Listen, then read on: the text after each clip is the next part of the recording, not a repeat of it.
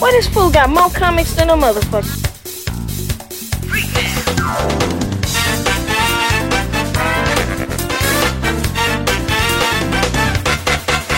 Ready?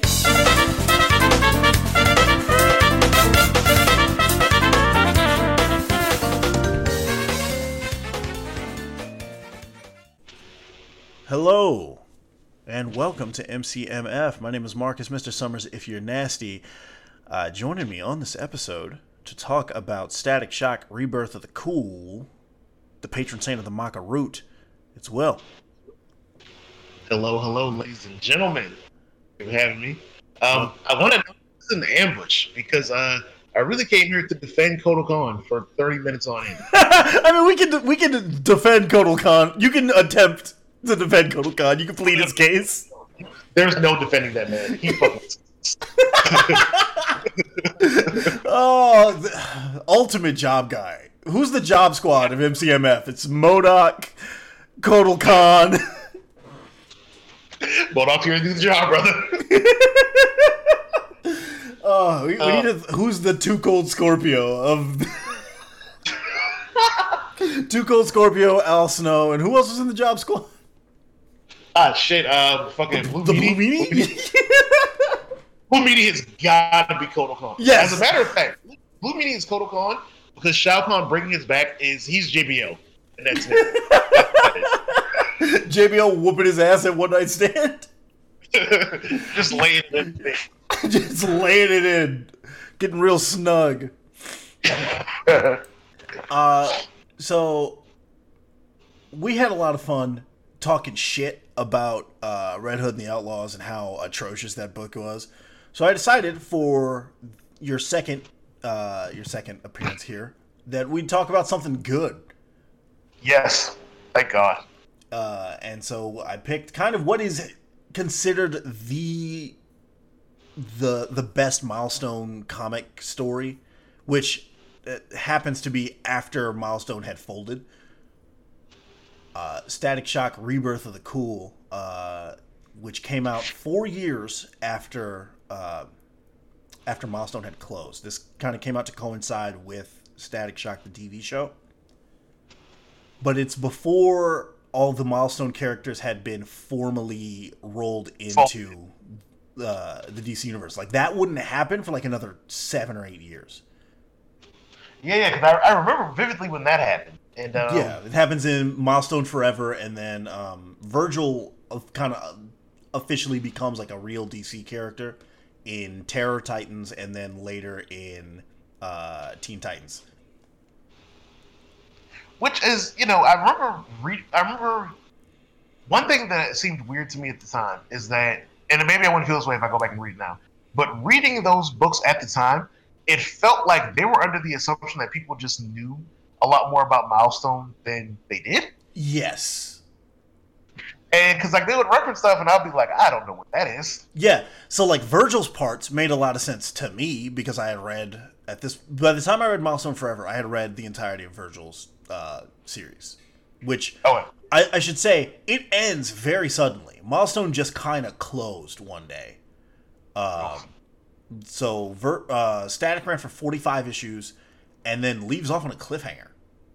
Like, not even like a particularly like, it's not issue 3 or 4. It's like issue 1 of 5 of a story where it's like, very early in this story and then it just ends. I was like, oh, okay. Like, no resolution because they closed very suddenly. And so I had to kind of refamiliarize myself with a lot of the stuff for this. I was just telling you before we started, the impetus for why I wanted to do this was I had decided I wanted to go back and read that original series. Yes. And then I was like, fuck, I really want to talk about Virgil because Virgil is the enduring star of Milestone Comics. Easily, I would say. He is not just the most recognizable Milestone character, he's kind of the recognizable Milestone character. Like, people... I'll say, frankly, after the cartoon, I'd say he's more recognizable than a lot of just, like, mainline DC characters, honestly. Yes. Like, you put Virgil up against like half the roster of Justice League Unlimited, people will know him and not them. 100%. Oh yeah. Like, do you think people know who fucking Vigilante is? No. I mean, I think there's even some more mainstream heroes. Like I think if you were to poll people like out of 100, I'd say that more people know Static than they do even like Jaime Reyes. Yes.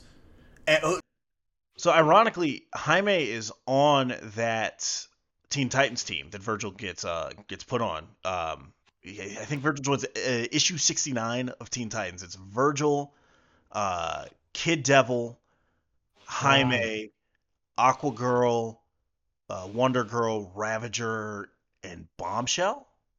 Because this is like right before New 52, isn't it? Yes, this is 2009. Oh, and Kid Eternity is on that team. Yes, that's right. Yeah. A lot of kids in Teen Titans. I mean, I get it, Teen Yeah. Titans, but let's Yeah. let's try to work on that naming scheme, fellas. It's Well, I mean, Kid Devil isn't Kid Devil for that much longer after that. He goes to just being Eddie really fast after that. yeah. Some characters feel like a writer has a very concise idea what to do with them, and then they get punted into the abyss, and somebody else is like, "Well, I don't know what to do." And Yeah. he's one of them. He's definitely one of them.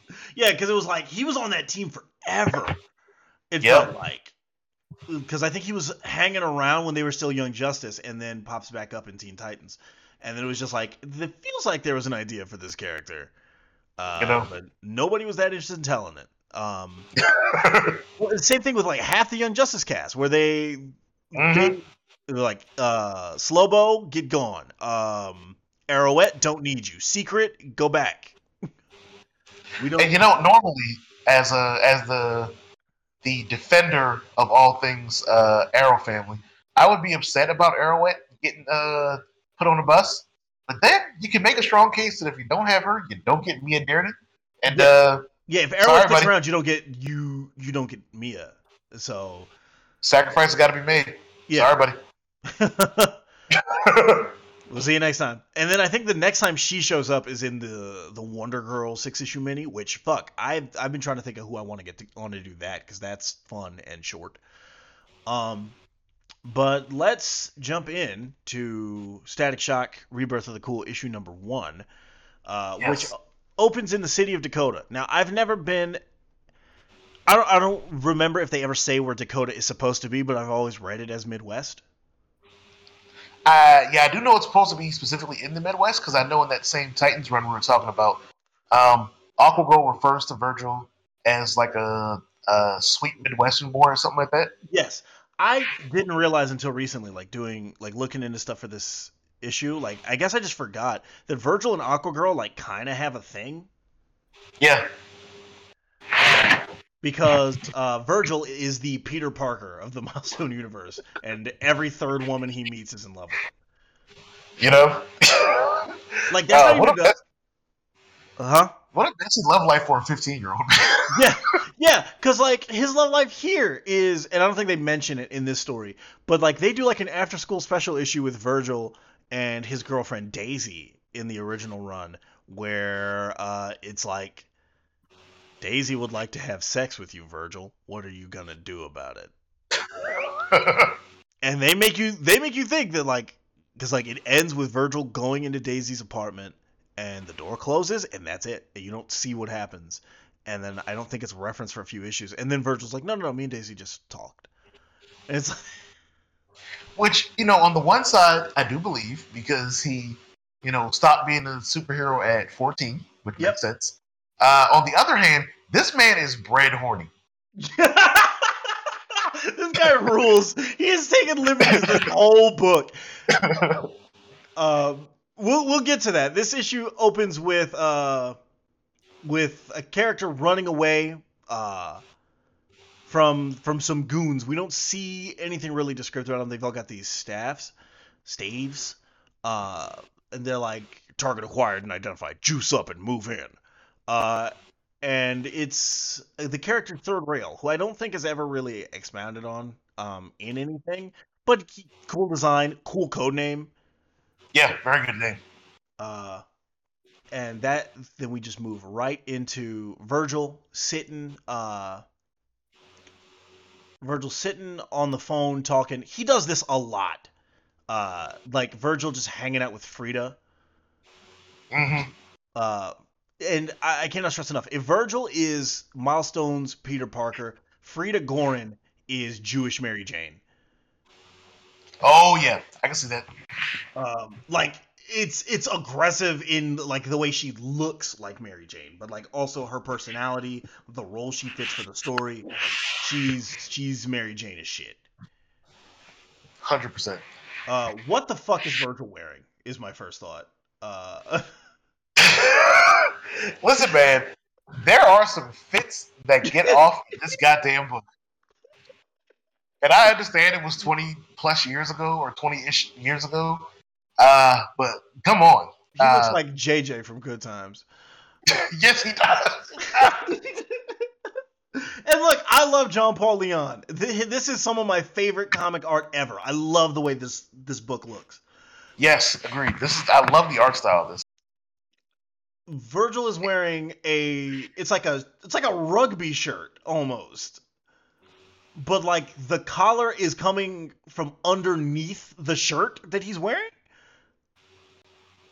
Oh god, it is. Yeah. What is this? Yeah. I opened the page up just to look again, and oh my god. It's very weird. And so Virgil is talking to Frida, and he's like, look, what were you talking about? And she is talking to... The two of them are talking about how Virgil's old team, the Heroes, want him to come back. And he's like, I don't want to do it. Because Virgil, sometime after Static issue 45, quit being Static. And a good example of them taking liberties very early. Virgil and Frida constantly do this with each other. And it took a while before it to become a mutual thing. Because and I'll get to when he references it later.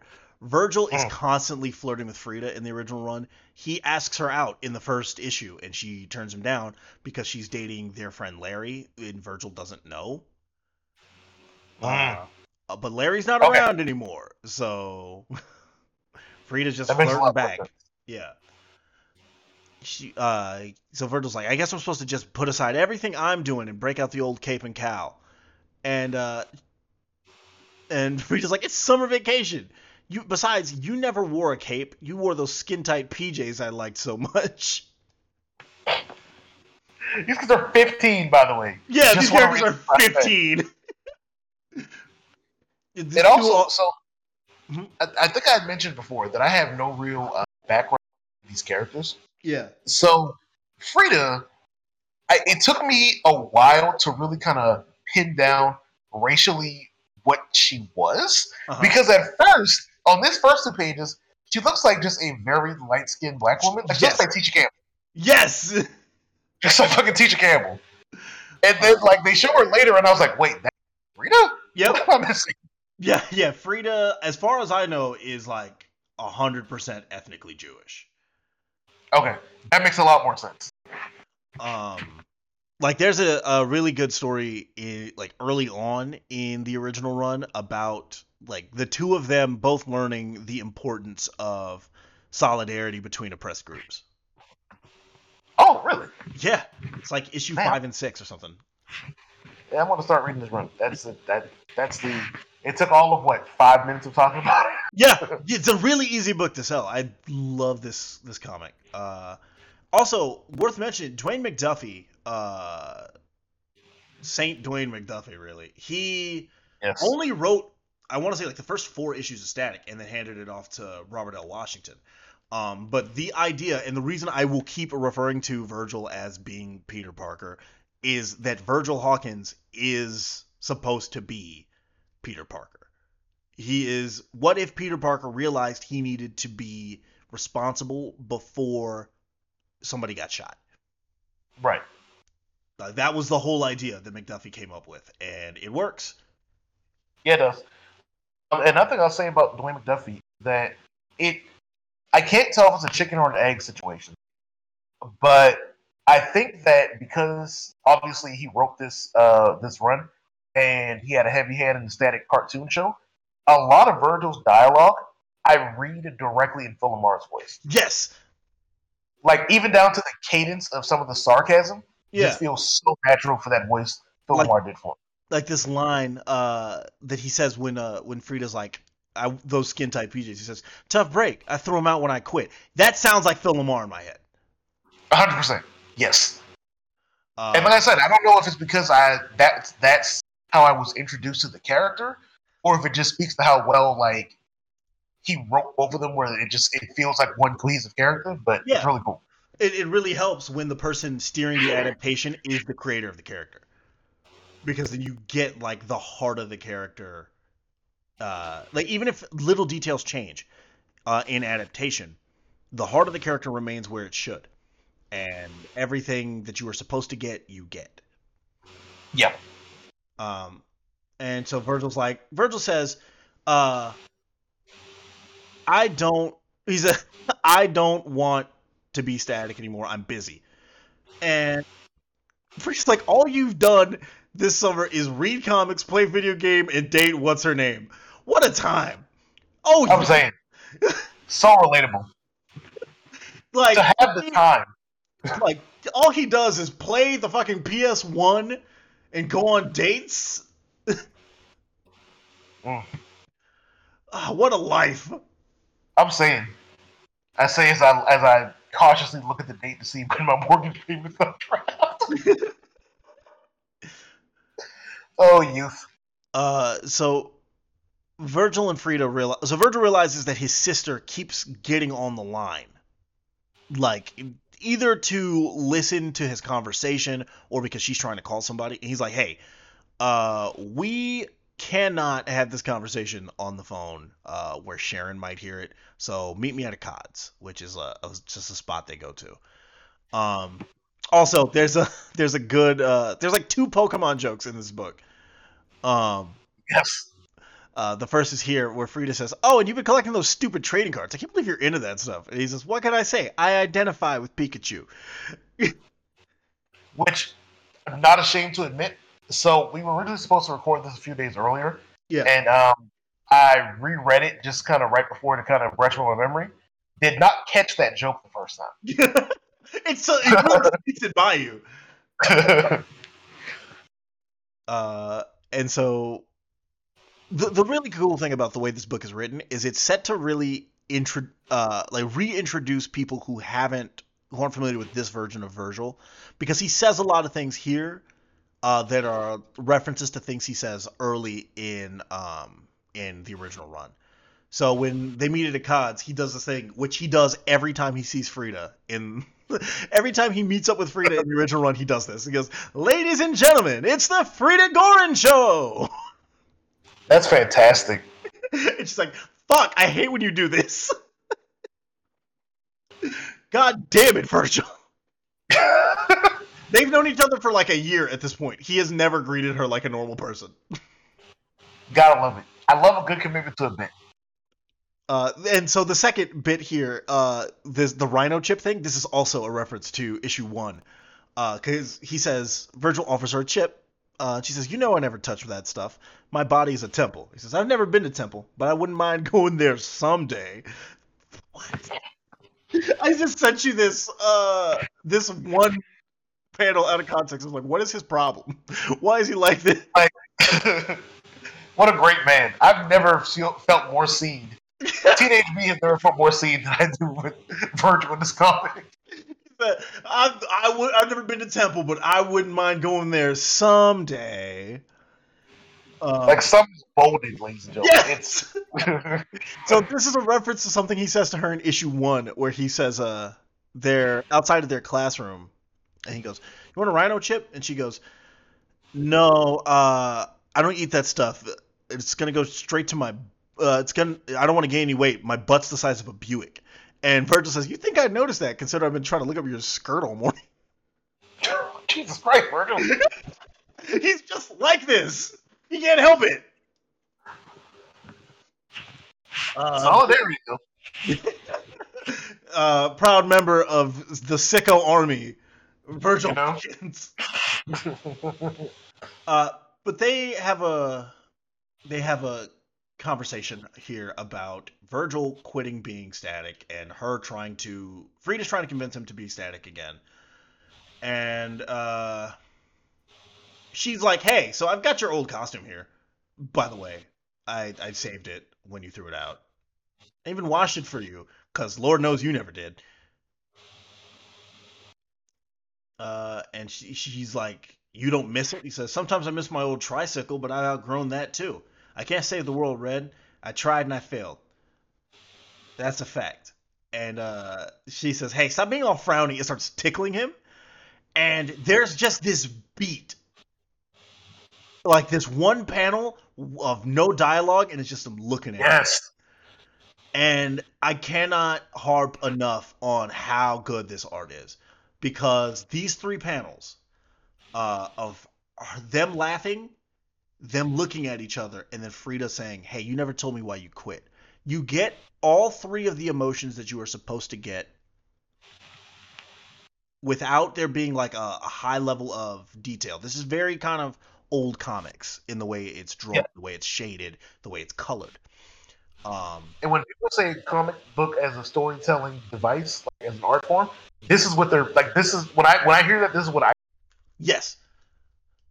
just 3 or 4 quick panels, and you get the full emotion of it. You know, You get every emotion you're trying to get out of these characters, and everything about these characters' dynamic is on this one page.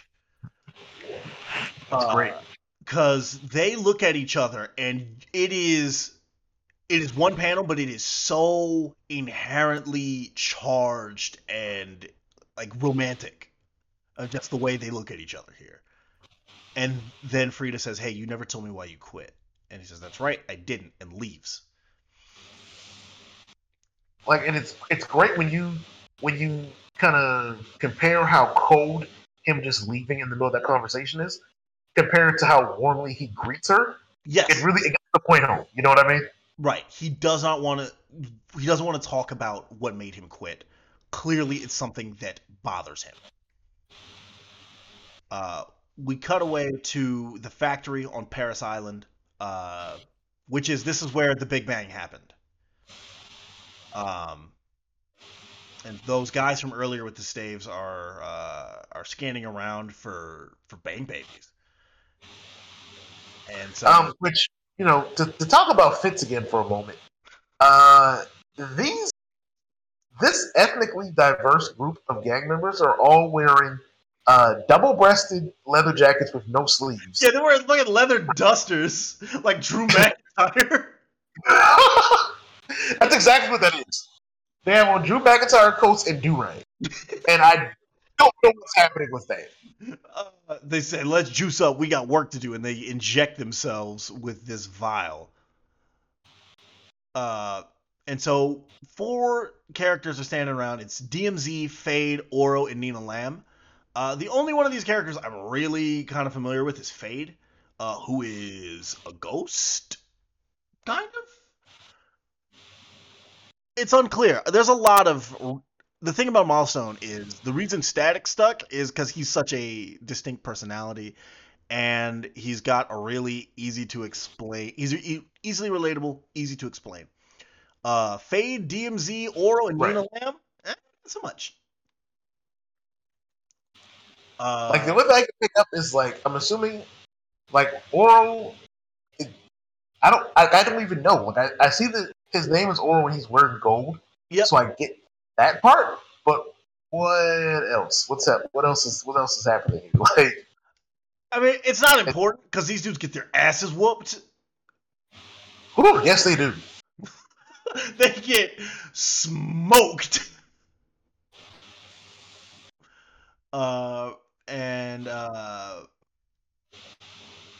These guys grab them and take them away. And so it's just... And it is kind of horrifying that Fade guy, ghost person, whatever, he just kind of has to watch it happen. Yeah. It's like, well, nobody can grab him, so we're leaving. Make him watch. Which, come on, man, that's brutal. Yep. And we cut back to we cut to an apartment in Westwood. And someone's just talking about, hey, what happened? We lose another Bang Baby? It's like, worse. Some of the guys who aren't Bang Babies are going missing. I don't know what I'm going to do, but I'm open to suggestions. Also, worth mentioning here, this I'm pretty sure is Hardware. And who? Hardware. Okay. Yeah. Okay, gotcha. That makes a lot more sense. Okay. Because I was trying to, I remember reading this panel and I was like, what? Like, I even, an issue later, I'm like, what the fuck was that page about? Who is Yeah, it's Hardware. Okay. That tracks a lot better. Yep, and that's why he's in the wheelchair. Okay, yes. Yep. So we cut away to Fandom's Lair, which is the comic shop that Virgil and his friends hang out at. Which, shout out to Rick! Yes, indeed.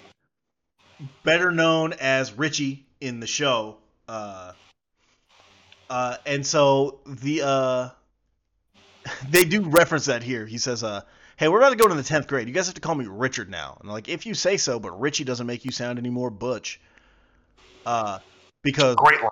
Yeah, well, because Rick is gay, which is like a thing that people don't know about that character. They wanted to write it in to the show, but couldn't. It was 2001. They weren't going to let them do it. Yeah. So what they did instead was make him the dude who is like obsessed with girls. Yeah. As a smokescreen. They Iceman him. They Bobby Drake him. They absolutely Bobby Drake him. His coming out, by the way, I think that's in issue 9, maybe. Like the other characters have been like teasing him and just generally being a 90s homophobes at him, being the dirt worst. And then he shows up one day having gotten his ass kicked. And they're like, yo, Rick, what the fuck happened? And he's like, yeah, some dudes beat me up for being gay. Not because they thought I'm gay, but because I am gay. Anyway, I'm trying to put together a fundraiser. And they're like, hold on, we're gonna move past You're not just gonna act like you didn't just say that. He's like, look, it's important that, like, he moves on. He's like, the importance of, like, not being a homophobe. But they're like, we're not going to gloss over that. Why didn't you tell us earlier? He's like, because you're you guys. Why would I tell you that? You're dicks.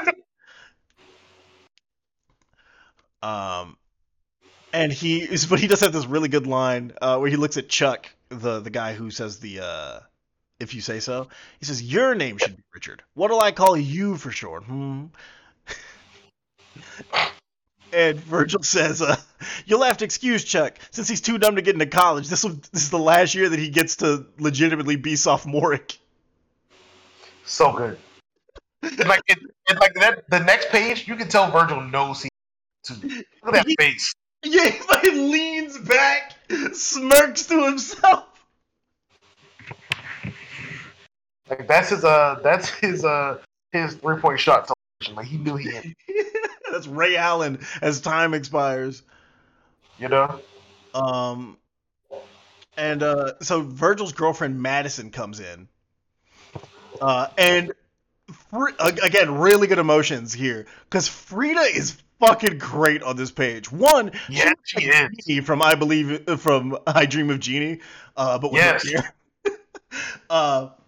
But she, Felix says, uh-oh, it's the old ball and chain. And Frida says, more like the old cat of nine tails.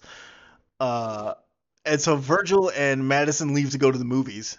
And Daisy, Virgil's ex, says, what's your deal anyway? You weren't jealous when back when I used to go with him. And Frida, not even looking at her, says, yeah, Daisy, but you were never a real threat. Their faces are so good here, especially Frida. If you look at her mouth, like you know that expression. You've seen a woman that expression 100 times. It's so good, so good. It's like the full range of emotions on Frida's face on this one page are incredible because we go from like jealousy in the page where Madison shows up, like she's drawn from a distance, but you can see her eyes. She's like looking away from Virgil. Mm-hmm. And then she's kind of frowned up when they leave, then after she says that to Daisy, her eyes get really wide and her mouth, like her lip purse, like, oh shit, that was supposed to be a thought bubble. One back. Which, speaking of, so I don't know if it's because I don't know if it's like a conscious effort or if it's just because for most of this book he's talking to people. But I've noticed that Virgil does not have a whole lot of thought bubbles. Yeah, you don't have a lot of his inner monologue. I think that is a lot because he's just verbalizing a lot instead of just thinking here. Plus, there's so much they've got to get in there that true. Like he's talking to somebody every page, like right. Like we do not get a lot of introspective Virgil pages, because he doesn't have a lot of time for that. And so they go see a movie, and Virgil's like, Madison goes, wasn't that wonderful? And Virgil's like, that's the worst movie I think I've ever seen that didn't have Jeff Conaway in it. He's like, I thought it was romantic. And he's like, yeah, well, I did enjoy making out in the balcony part. Because again, Virgil Hawkins, relentlessly horny. What a champ. And Madison leaves. She's like, I'll call you later. They leave on their bikes. Which is one of those. It's one of those reality check moments, where, right? 15. Yeah, it reminds you these characters can't drive, and so they leave, and Virgil is immediately set upon by Blitzen of Heroes, and she's like, "Hey, I've been looking for you." He's like, "I don't want to be on the team anymore. Please leave me alone." She's like, yeah, but it's been like 5 months, and it's important. She notices, don't you ever pedal your bike? He says, no, I just tow it with my powers. Which is great, because could you imagine just seeing that going down the street? Just never, and no one ever notices that he does it. Good shit, man. And she's like, hey, you know what is better use for your powers? A bunch of bang babies are going missing. And Heroes been working the case, and they got Donner, who is her sibling. I believe so, but I don't. What is Donner's power? I don't remember. Let's do a quick check, because I forgot. I just looked it up the other day. Because like Blitzen makes sense, speed, blitz, boom, boom, boom, what have you. But Donner is just, I guess it's the Donner. Oh, no, Donner is her girlfriend. Oh. Yeah. I did not catch that. How did I not catch that? Well, because I don't think they don't expand on it. She's looking for her. Donner's powers are, she's got Superman powers. Okay, cool. Strength and vulnerability, super strength. Or super stamina. Yep. And she's like, we need your help. And Virgil's like, I can't. She's like, you mean you won't? Screw you, Virgil, and leaves. And then Hardware from a limousine is like, I've always prided myself on being a world-class asshole. But kid, you got a gift. He said, what the fuck are you doing? And a hologram of Rocket shows up, and she's like, he keeps calling it a recruiting drive. I think it's more like an intervention. Rocket, I didn't think about it till I was reading this. One, Rocket, great design, pretty good character. Rocket's code name is hilarious. Because her first name is Raquel. Real creative there. So like when Virgil calls her Rocky, it didn't click in my head that he's like, it's a play on her code name. Because I'm like, yeah, of course he would call her that. That's her fucking name. But her design here kind of, it gives me like a, I don't think I remember seeing her in Age of Apocalypse, but she looks like what I would think Age of Apocalypse Jubilee would look. Yes, it's very Havoc, really. Yeah, it kind of is. Yeah, you're right. Especially like 90s Havoc with the jacket. Yeah, that's a good look though. I'm a big fan of the cowl that comes over the back of the head, but yeah, Good stupid look. I love it. It only works on certain characters. True. So the Rocket is actually on a deep space mission and can't come back to help. And Hardware, both his fucking legs are broken. Like fucking Zack Ryder. Getting pushed off the stage by Kane. You know, just sitting there Like total tangent. That was like the funniest fucking night. That's like one of the funniest nights in Raw history. Is Zack Ryder getting pushed off the stage by Kane? Like it was just so unhinged. Like it's just the worst night of his fucking life. And like I thought it was gonna be like, oh, we're gonna see like a dark Zack Ryder come back and like he's gonna fucking want to kill John Cena. Zack Ryder, and he's over it. He doesn't mind that John Cena made out with his girlfriend. In front of him. In front of him! John Cena, who was ostensibly his friend. I don't know, man. Oh, wrestling What a time. stupid. Wrestling is so fucking dumb. I love it when it's done. What makes it even worse is that seeing what he's done since he left WWE, especially like his GCW stuff. Yeah. He would have ate if they just let him do like a heel turn Zack Ryder after that. Yes, if he had just been like a total dick. You know, it would have been perfect. But, Who doesn't realize that he's being a dick? So good. But anyway, they Hardware has a great. He says, "We need you to carry the ball this time, kid. 10 yards." It's like you got your plus. Besides, you got your powers at the Big Bang, meaning they're gonna come for you. Yeah, which I was thinking in the literally like right before this when he's talking to Blitzen and she's like, "Yeah, they're coming after Bang Babies." And I'm like, "You don't think you're gonna be next on that list, man? Like you're electro floating a bike down a city street. Like you're kind of the most famous Bang Baby. They're gonna come find you eventually. You know, it might take a little while, but you know. Yeah. It's like if there was a story where somebody was hunting mutants and fucking Wolverine's like, yeah, well. Hey man. Every man for himself. Like what the fuck? But Virgil says, look, I played this game before and I lost. And I messed up so bad before. And we see like a quick glimpse of what happened. They really take their time telling you what happened with Virgil and why he stopped being static. Yeah. And I think I don't even know if I call it a criticism, but I think because it's just 4 issues, it feels like they kind of take their time with it. But then once they kind of even give you a hint at what really happens, it feels like everything's going to a full sprint. Yes, it really just drags it out, and then we're on. You know, it's an interesting kind of way to tell the story. It's not a bad way to tell it, but I wish. Right, I wouldn't say it's a criticism, but you know, it's yeah. I'm making note of it. You know. Yeah, I wish they had told more of the story of what happens with Static and Dusk, because Dusk. When did she come back? Because Dusk is sort of his girlfriend for a while. She's basically his Felicia Hardy. Okay. And she leaves at one point, and then she's back in this story and dies in a flashback. Oh.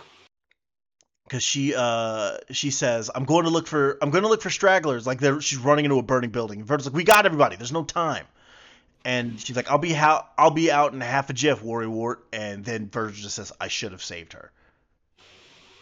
Cryptic shit, man. Yeah. And Rocket says, you should have kept up the fight. You owe it to her memory. And Hardware lays it out for him. He says, look, we're out of the picture. The 3 of us and Icon. Blood Syndicate's beaten.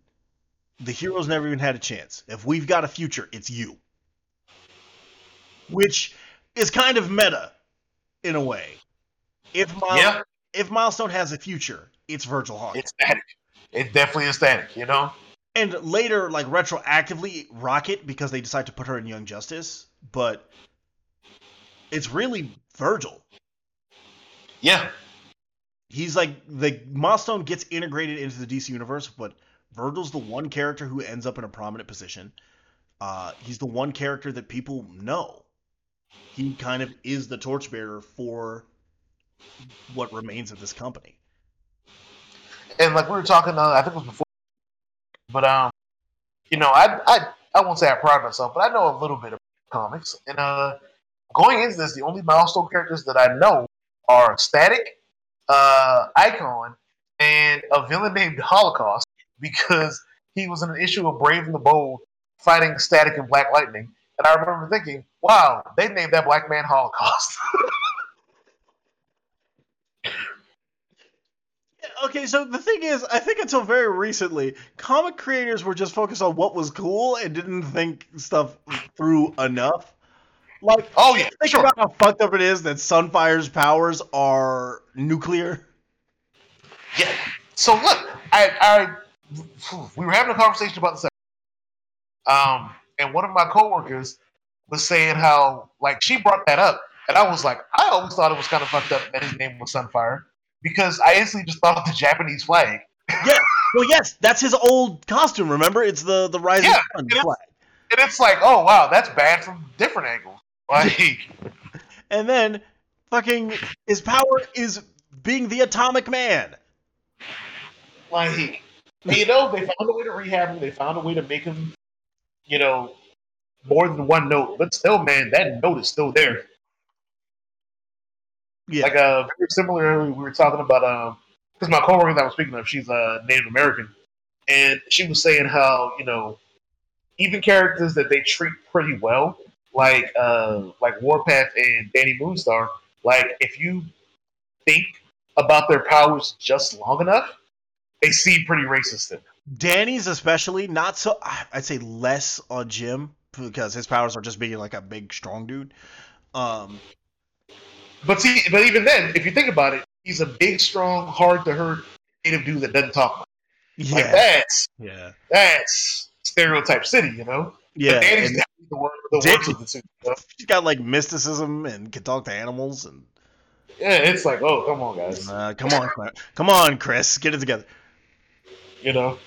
Chris Claremont is the perfect example of a dude who means well, Oh yeah, but does not think he does not think those through from a different angle. because it's the feels like- 70s and the 80s. Yeah, exactly. It's like he doesn't think about it, like, let me ask somebody about this. Yeah, you just do shit. Cuts to the next day. Virgil is at the mall with his mom and with his whole family, actually, because his dad shows up later. And so Virgil is thinking about being Static again. I think it's unclear, because he does grab the blue and yellow jacket off a rack. And he's like, this could work. And Stella, aka Starlight, another one of his former teammates, shows up, and she's like, I don't know, I kind of missed the poncho. He's like, what? The yellow raincoat. Which unrelated to anything. Stella, if you're hearing this, please call.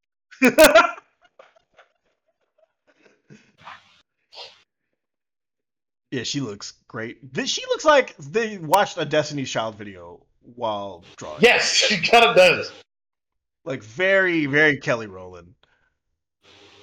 You know? And he's like, look, I'm not coming back to the team. And she's like, I didn't ask you to. He's like, what, is this a coincidence? No, you're the bait. I'm going to get the jump on these guys. Because they're going to come here looking for you. Because, again, you're a bang baby. You know? Like, once again, target on your back, bro. Don't know how you didn't think that one through all the way. And so Starlight's like, I got it from here, Virgil. Run and play. And jumps into action. And what happens is, it's kind of unclear. They try to send that containment field at her that they've been hitting everyone else with, and it feeds back on her power. It feeds back on her powers, and they blow up this fucking department store. Like they blow it up to shit, man. It's bad. Like, Yeah. And so Virgil comes up with the disguise and basically puts on not basically, he does. This is the Static cartoon costume. which okay, so I'm gonna. They're in a department, Yeah. and you see him earlier. He's looking at the jacket, so he has the jacket. You see him grab the goggles. Yeah, the goggles mask is the like for a skiing thing. I'm assuming he just picks up the gloves at some point. The T-shirt, though, was he just fucking wearing that T-shirt? No, I think he just found a T-shirt with a lightning bolt on it. It was like, okay, cool, this works. Like, come on, guys. Like it's so stylized though. Like, oh, does he just wear lightning bolt paraphernalia just in case? Just in He got to throw the costume together. These are also not the same pants he was wearing. Like, Are they not? No, he's wearing jeans in the job before this. He sure as shit is. He did a full costume change. But you know that would explain why these are Jinko jeans. And the Hardy Boy pants. You know. It's so okay. We're about to hit a moment that really screwed my brain up a little bit, right? Shoot. So, as I've stated, I've only really been exposed to Static from the cartoon show and from when he's been integrated into the wider DC universe, right? Yeah. So, at first, I keep looking at him and I'm like, man, it's so wild that he doesn't really have dreads. Because I'm so used to Static just having dreads, right? Yeah. But then when he puts this costume on, his hair looks more like dread-like. Yeah. And I think one of the goons even says him with the dreads. Yeah. So I'm like, okay, he does have dreads. It's just maybe with the art style, I just couldn't recognize The art style, and it's later established that he needs a retwist. Well, see, that's the thing. So the way they talk about it, see what you're talking about, they're talking about like he's just like his hair just needs to be cut. And I was like, oh, is that because his dad just hates his dreads? Or is this not dreads? I spent way too much time thinking about it. Not gonna lie to you. What I think it is his parents are like, your head looks nappy, your head looks a mess. Either get your hair done or we'll cut this shit off. Which, you know, I think because I forgot that's a thing. Especially when you're short. Yeah. Like once you got some weight to them, people just kind of let you walk But around. that middle stage looks like shit. Yeah. Oh yeah. But yeah, you got the DL Wait, say it again? It's- The DL Hughley? So yeah, that bothered me for a minute because I'm like, all right, what's happening? Yeah, Man. he was Yeah. washing a retwist, that's all. You know, maybe a little apple cider vinegar. Yeah, and we do get a little bit of a narration from Virgil here. Yeah, He says, so here's the situation. The bad guys are hunting superheroes. I don't know why. A few seconds ago, they took out my friend Starlight. I didn't think anybody could beat her. And now the men in black are after Static. And so they realize Virgil's the bang baby they're looking for, and they start fighting him. Virgil makes a fucking spider sense joke. yes, he does. And see, that's why I questioned. So you question DC what? acquired them. That's why I questioned if this was after DC acquired them or beforehand when they're an independent company. Yeah, they're owned by DC here, but like That's funny though. yeah. Like, Well, it's like in Runaways when they find the cave that they live in. They're like, Mhm. is this where they used to shoot that Batman show? really, I don't even remember that. It's really early on. They make that joke. I think the only like Batman reference in like Marvel comics is like in a random Spider-Man issue. Spidey's like, "Hey, when I get to this guy, I should try to talk to Christian Bale." And he does like the Christian Bale Batman voice. So yeah, Virgil says they're like, give it up, you're no match for our energy staves, and he's like, could be right. My spider sense is tingling something fierce. Oh wait, I don't have a spider sense. That's probably this 20,000 volts. And blows the side of the wall out. What a bar. He says, "Don't." Yeah, the guy goes, "Whoa!" And he says, "Don't tell me, Keanu Reeves, right? Can you do Larry Fishburne?" Which, once again, because nobody except black people who were alive in the 80s call that man legend. Yes. Like, and keep in mind too, Virgil, by sliding timescale, like assuming this story takes place in 2001, Virgil was born in 1986. Yeah. Oof. Crazy. And so of course he would make that joke. It's wild how that like the idea of slide in comics is so wild, because in my lifetime I've known to be Static went from being a kid who was to me to like a kid that's like significantly younger than me. Like, Yeah, Virgil. kids. Think of it this way: this story came out in 2001. Virgil is 15. Virgil, I think in the comics currently is like 17. So he went from being born in 1985 to being born in 2005. Crazy. Like we were talking about it before. Oh yeah, with Tim Drake. Yeah. Yeah, Tim Drake went from a kid who would have been buying Nine Inch Nails CDs when they came out, and staying up to watch them on Letterman, to somebody who would have heard a Nine Inch Nails song in a TikTok. Like, horrifying to think about. So terrifying. Like, think this way: there's an issue of Robin where Stephanie is wearing a fucking like a, I think she's wearing like a Randy Moss jersey, like a Randy Moss Vikings jersey, and yeah, and now it's like she would have no idea who that character is, You know, or who that guy is. No clue. Like that's insane to me. God, she pulled up with the Colin Murray. God, if I start talking about what sports teams superheroes would be into, I'd be here all day. That's a thread on my Twitter if you want to check that out. That should be an episode on its own, because that thread was. Yeah, I'm gonna add more onto that. Virgil points out to these guys, he's like, "Hey, has it occurred to you how dumb it is to attack a guy who controls electricity while holding on to metal staffs? I mean, really, where'd you go to supervillain school? DeVry?" And also, this idea. Say again? This idea of him flying around on skis is fantastic. Yeah, him just magnetizing these skis and zipping around. Like, it's great.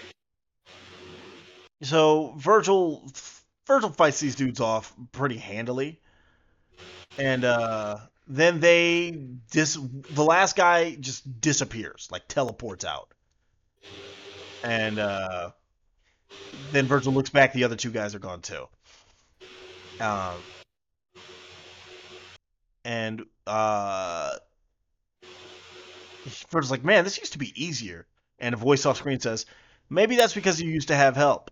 And he looks over, and the other members of Heroes are there, and it's Payback, who is kind of like somewhere between the Thing and Clayface.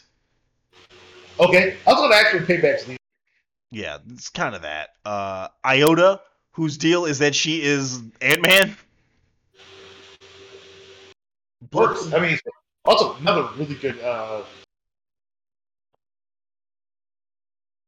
Really good what? Code name. Yeah, Iota, great fucking code name. Yeah. And Blitzen, who we met earlier. And Gloria Munich, who I think is new for this. Or Gloria Mundi, not Munich. I'm not wearing my glasses. I can't read. She's Ermac? Yeah, it's a lot. It's a lot to try to. Like, I have a specific hatred for characters who are like, quote unquote, like they're in the past and the present at the same time.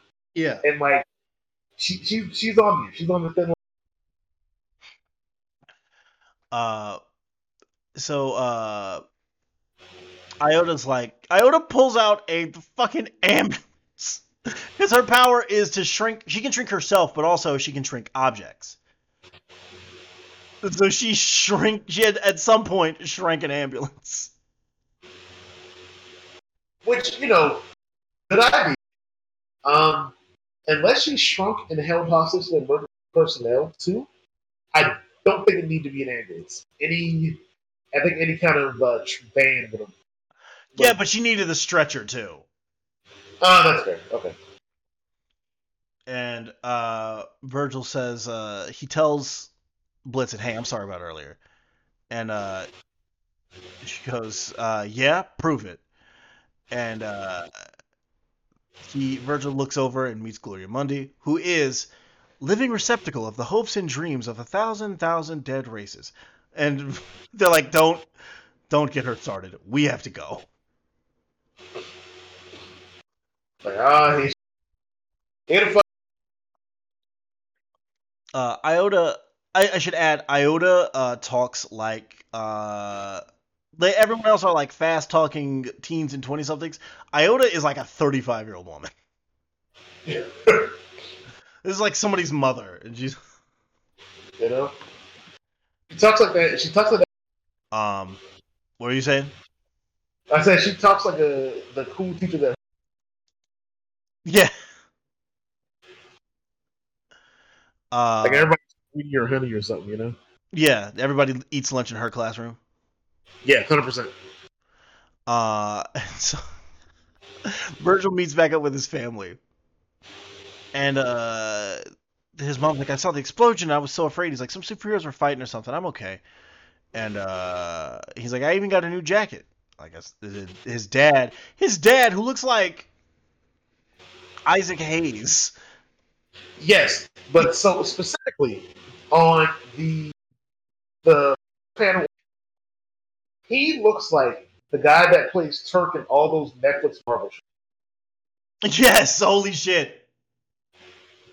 Like I saw that and I could not break that to my like holy shit, Turk. So Virgil says, "I'm gonna go show my new stuff to Madison, okay? Bye." And they're like, you don't have anything to say to your sister? She was worried. And Virgil turns and looks at Sharon and goes, "I never noticed it before, but if you stuck your face into some dough, you can make gorilla cookies." Like, this is the reason that black people should always write this character, because I think it's really funny if Dwayne McDuffie writes that. Yeah. If Jason Aaron's writes that, we gotta start a dialogue. Brian Michael Bendis writes that, and I'm burning the city of Cleveland to the ground. You know what I mean? But Dwayne McDuffie deciding to have Virgil turn to look at his sister and go, "You look like a monkey." Pretty good. And and his mom says he wants to see his girlfriend, and his dad says, "It makes sense. Explosions make me horny too." He's father son. Like father, like son. Gotta love it. We cut away to somewhere else. A meeting of Brother Blood Society. Apparently, his room looks identical. And I'm sorry, y'all. I know. But he looks identical to Shinnok in Mortal Kombat, that shitty Mortal Kombat movie. Like the robe, all of it. It just looks like fucking Shinnok. It looks like a character that they would design. He looks like a John Byrne character from the 70s who exists to make you think that he's Magneto. Oh, yes. Eric the Red. Yeah. Remember how Eric the Red was Cyclops? For no fucking... Oh my god. It was Cyclops, and then it was randomly another character. And I don't think they ever referenced... Yeah. Virgil lied to his parents, and is instead of going to Madison's, he flies off on a trash can lid to Hardware's. And Hardware's like, "What's with the dopey outfit? How is this dopey compared to what he usually wears?" I'm saying, that's just... is a much better costume, and I like the classic Static costume, but this is a lot better. I'm not a fan of the coat. I could live without the coat, but it makes him stand out. Yeah, it does. It does. I mean, that. I think the coat and the goggles looks a lot more distinctive than the coat and the hat. That's the thing. I feel like the goggles, or I can do the hat too. I think that needs, like, even if like we get like an 8, you gotta have the goggles. Yeah. So the like the other thing about the hat too is that Virgil would alternate hats. He had a bunch of different hats he would just wear. Of just random shit, ostensibly. Like he owns a University of Miami hat that he wears on multiple occasions, which makes sense considering that this story originally, this is the early 90s. Like, of course he likes the U. Who did it? Like, come on, man. Like, that's exactly his get down too. Especially as like It's like a what? As an eternally horny young man, like that makes sense. Yeah. He would looked at the U and said, "Oh man, these are my fucking guys." You know, what's actually even funnier is when you. This is like the Clinton Portis. Oh yeah. This is right after. I mean, well, not this, but like in the 90s too. It's like that's the team with Warren Sapp and The Rock on it. Remember how The Rock was on a national championship team with Warren Sapp? That's fucked up. You know?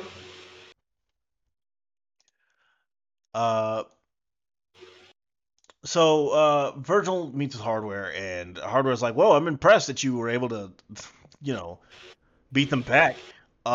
They kicked my ass and broke my legs."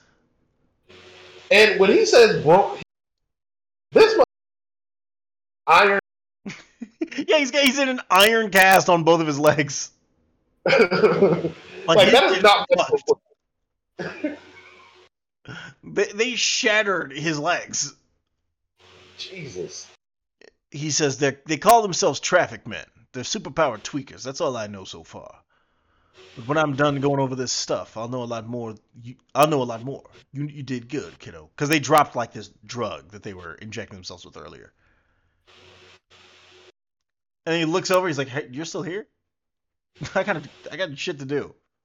I'll call you." And he's like, "No, go ahead." This is one of my parts of this whole little run is how like Stag's like, "Call me. You don't even know where to find me."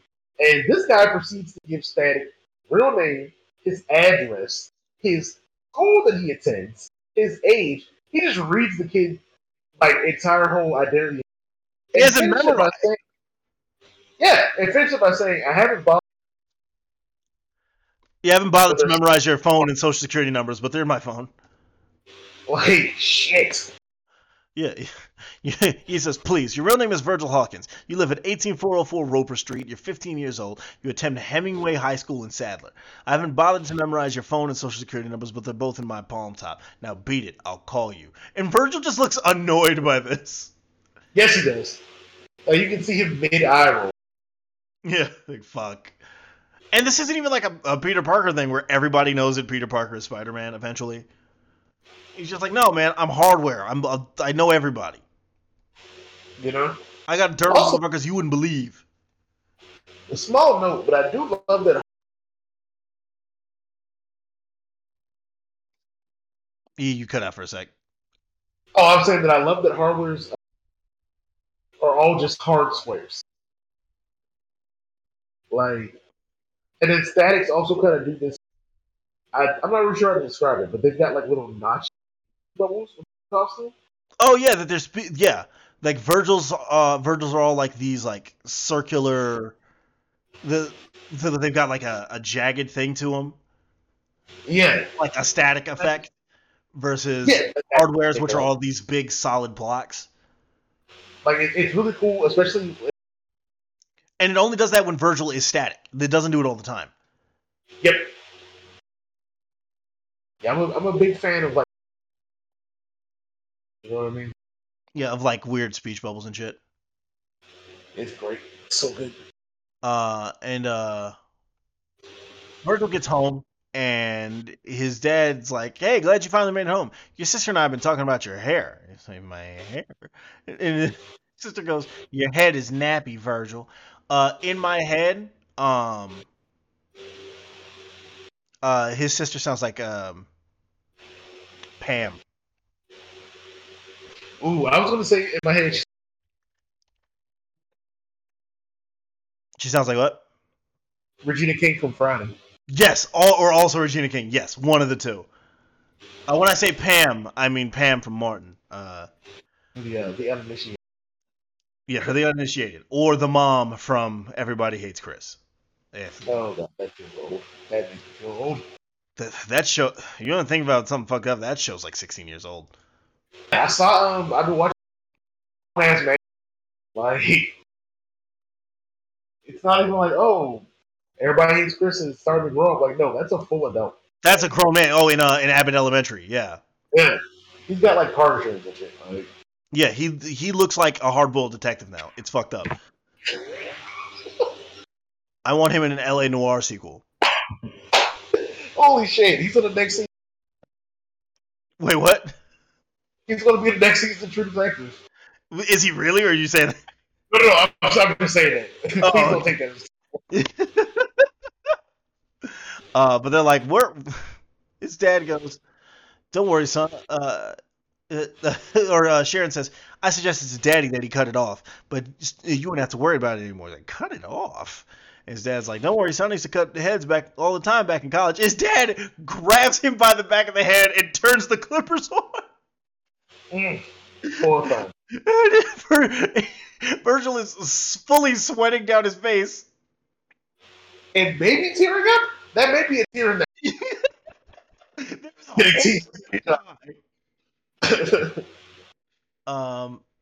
And he's like, he's like, "Yeah, I remember when you used to come by here." He's like, "Of course, your mother made me stop because you were getting beat up too much. But now you're big enough to take care of yourself." "Okay, I get it." He says, "Sharon, yes. Can you do my hair for me? If you're asking a favor, you know the proper form." This little motherfucker. This little bastard. I beseech thee, O most lovely Nubian queen, superior in wisdom, unmatched in grace. She says, "Okay." He says, "Nah, I don't think you're sincere," and leaves. Just walks off. He says, "I was one gorilla cookie joke, and you challenged me." And his dad cuts the clippers back on. He says, wait, hold on. He's like begging off. He's got his hands up like, "Dad, please no." And so he calls Frida to come do his hair. And so, what the fuck does Frida know about doing hair? I was gonna say there's a Hotep tearing up in rage at this panel. Well, one of our strongest and proudest black superheroes getting his head touched by Yaku.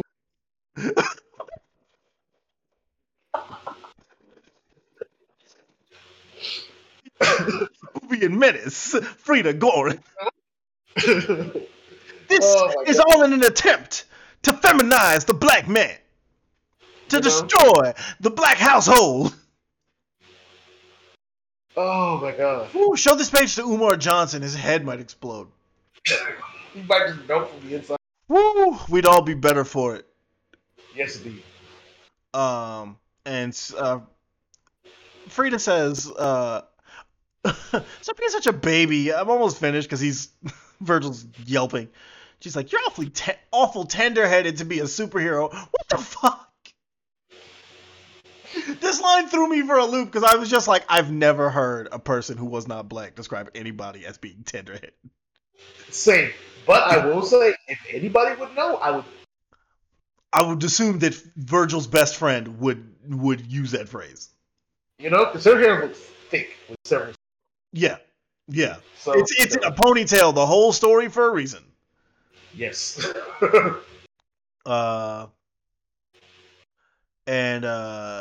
He's like, that fight at the mall was a one-time thing. I'm done with this. And she's like, is that what you're going to tell everybody, counting on you to come through for them? So I gave everything I had, and all I ever hear from people is what I should have done. Let them do it. I've moved on. And she says, not that I remotely believe you, but if you really feel that way, could you answer a question? Why are you still talking about it all the time? And this is another one of those really good pages where the first panel is just of Frida's hands in Virgil's hair, and then just close-ups of both of their faces. And you can see his face get. Yeah, his face, like, he screws his face up and he's just like, fuck, she got me on that. Phone rings, and first of all, why is Frida answering the phone in somebody else's house? That's crazy to me. And so what gets me is that when I thought you thought they were at her house. Yeah, that too. But when I figured out when cell phone, because that makes a little more sense. Yeah, but this is just a house phone. Just a landline. Hey, there could be somebody calling for his mom. You have no idea what you could be getting into there, Ms. Gorin. Yeah. The only people who call for Virgil are you and Madison, and you're here. Like, that man's dad's mistress. You could get somebody's family caught up in some shit. You picking up the landline. You know? You find out some shit you don't want to know. The landline is somebody else's house. Like, that's check caller ID. Yeah, you know? This is 2001. That's pretty dangerous. And so Frida answers the phone, and a voice on the other side of the phone says, Frida, why am I not surprised? And she says, it's for you.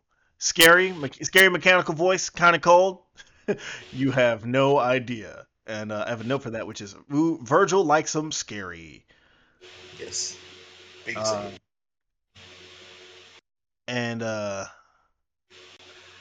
she says, hello, Virgil. Like, just cold to the point, period. Hello, Virgil.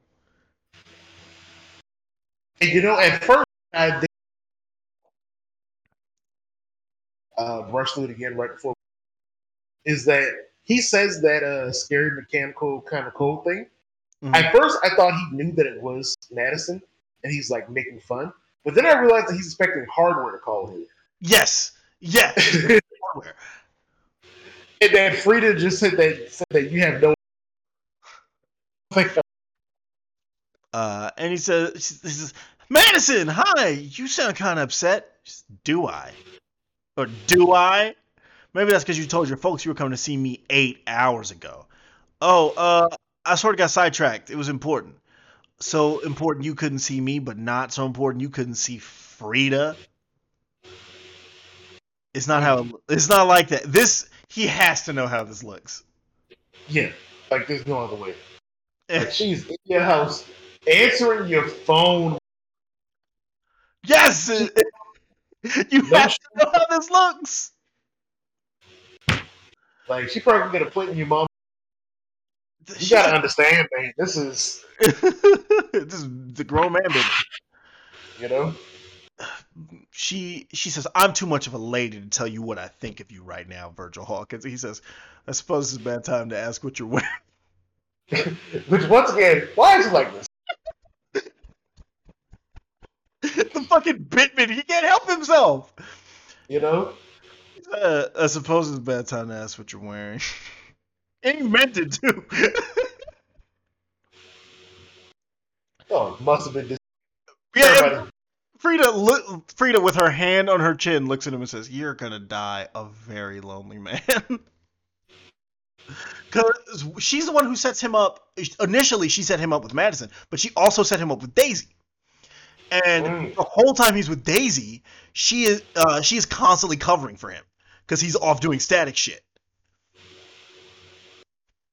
And so it's like, I haven't heard from Virgil all day. We were supposed to meet up for blah, blah, blah, blah, blah. And Frida, knowing in the back of her mind that he's tied up in some warehouse somewhere, it's like, maybe he's out with Rick. But Rick's with me. Maybe his train's late? I promise he does like you.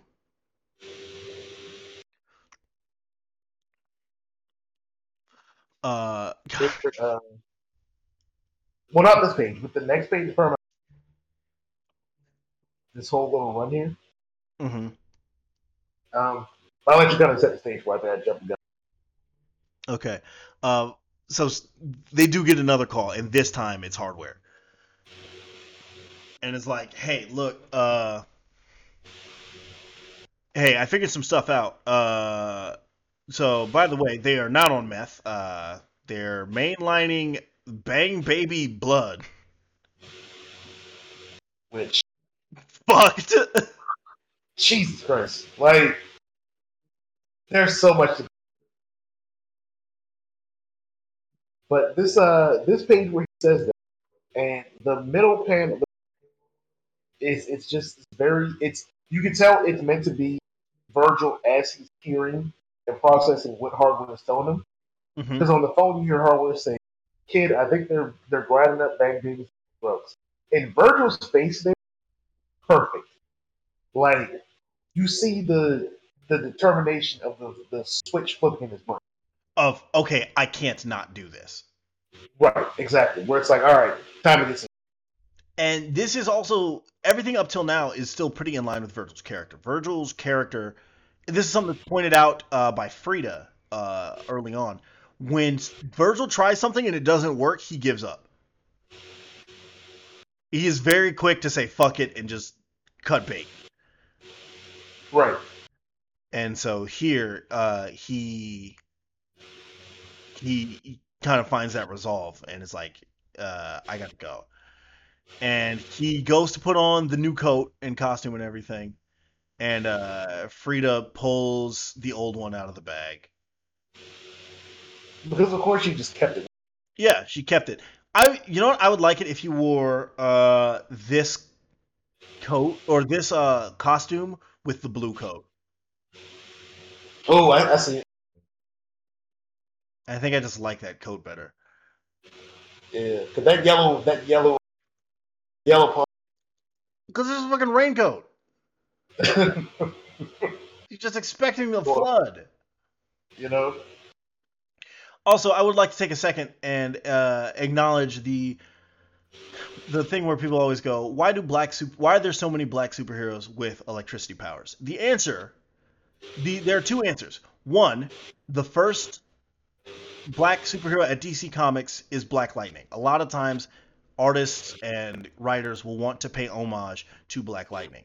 Storm is not a case of that. Storm is just a coincidence, but Static is definitely a send up to Black Lightning. The other is that black people, when you are drawing darker skin, blues and yellows and whites and golds all look great. Yes. So the lightning powers gives you a convenient reason to draw them in those colors. It's for the visual. And, you know, it's that point of how something that somebody pointed out to me that I didn't think about for a while is that if you think about Black Panther, T'Challa, who's probably the biggest example of the opposite of that, as far as looks go, he's a very boring looking character until they started doing the vibration, like the vibration foot. Until they added that purple thing on his costume. Yeah, he's just such a plain looking character. Just a like, whereas like you said, like with electricity powers, you get like the whites or the blues and stuff, and it really does hit. Yeah, it makes it popular. Like Storm was originally supposed to be like Black Cat, basically. Like that was the idea, and it predates Black Cat by a few years. Yeah, and I don't know. I think it's kind of because it's like I think it's kind of lazy when people bring Storm into that equation. It's like, she has a lot more than electrical powers. Yeah. Electricity works, man. Yeah, it's a cool power. Like, I don't know how to tell you guys. Virgil meets back up with his old teammates, and he meets up with the character Plus, who gives him the hero's badge that lets him use the shadow slide, which is Virgil refers to it as a spooky teleporter that whisks you almost instantly through a spooky void directly to the Shadow Spire, the spooky headquarters of the spooky organization called the Shadow Cabinet. And he gets there, and this character Iron Butterfly is like, "Static, we were expecting you."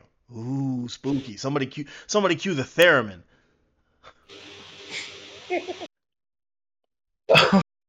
And Virgil realize what a theremin was. What? It took me a second to realize what a theremin is, but it hit. That's a good joke, Static. He is full of good jokes. Like, the thing is about comic book characters is they can a lot of them are going to make jokes, and a lot of times they're not good jokes. Like, they'll be good jokes for a comic book character. This is just a funny thing to say. Yeah. Because it requires everyone in the room to know what the fuck a theremin is. Or at least be thoughts it. But he says, also, followed up immediately by another good joke. He says, "Hey, where's Dharma?" And Dharma walks in. He says, "Cool, love your show. Where's Greg?" Which I feel like lets you, especially edible right over there. I feel like if you are, this is a joke that we get and think is funny. Yeah. But like somebody reading this, like who was born in like 2005, wouldn't get it. Wouldn't think it's funny. Exactly. It's funny because like it took me. Took you a second to think about Greg and Dharma. Yeah, because the first thing I think of whenever I hear Dharma is.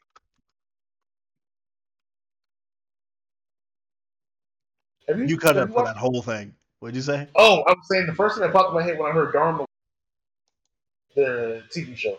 Yeah. Because there's the subplot with the Dharma, I think it's the Dharma Corporation, I think. Mm-hmm. So it's a second to even realize the Dharma and Greg thing. But listen, the man's good at his job. Yeah. And Dharma's whole thing is that he knows he can see the future. He's like a precog. And he's like past, present, and future. The entirety of history is an open book to me. What's done is done. What will be is done. He says, then you know what I'm here, what I want. I need the location of the traffic men and everything else you can tell us about them. No. Why? Because I didn't. Free will is an illusion. The future is already written. How can you walk away and not do anything? Easily. Because I also know that Iron Butterfly will tell you everything you wish to know as soon as I leave the room. Oh. Tomatoes. I hate precogs. All right, Moira McTaggart. You know, easily my least favorite. It's like, ooh, I can see the future. The only good precog is Destiny. And that's because Destiny is constantly using her precognition to troll everyone. Or, I haven't read XCOM where the future would be so scared of what it is. So it's all big and confusing. Her telling, Destiny telling Mystique to throw her ashes out at the sea, but tell the authority at this exact time because she knows that a gust of wind is going to blow back into Mystique's face. Very funny. Legendary. And so Iron Butterfly is like, hey, they're here at the underground compound that used to be the headquarters of the Tower family, which were a family of old superheroes.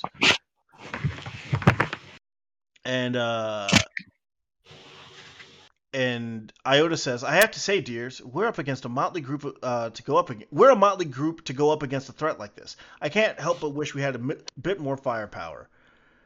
And then from off screen, then you probably won't mind if I tag along. And it's fucking Hardware. And boy howdy, this fit is insane. Same.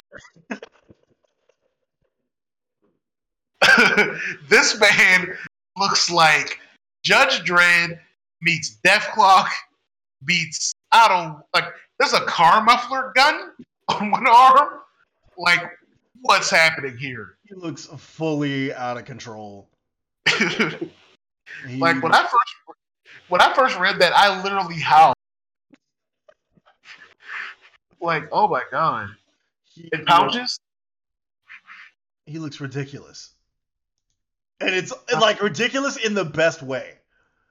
Yes, and it's like as funny as it is, the idea that like obviously characters in the panel they introduce, it's just a full body shot of him, and collectively everybody off screen kind of goes hardware, and it's like obviously they're just surprised to see him, but in my brain they're like, what the fuck are you wearing, bro?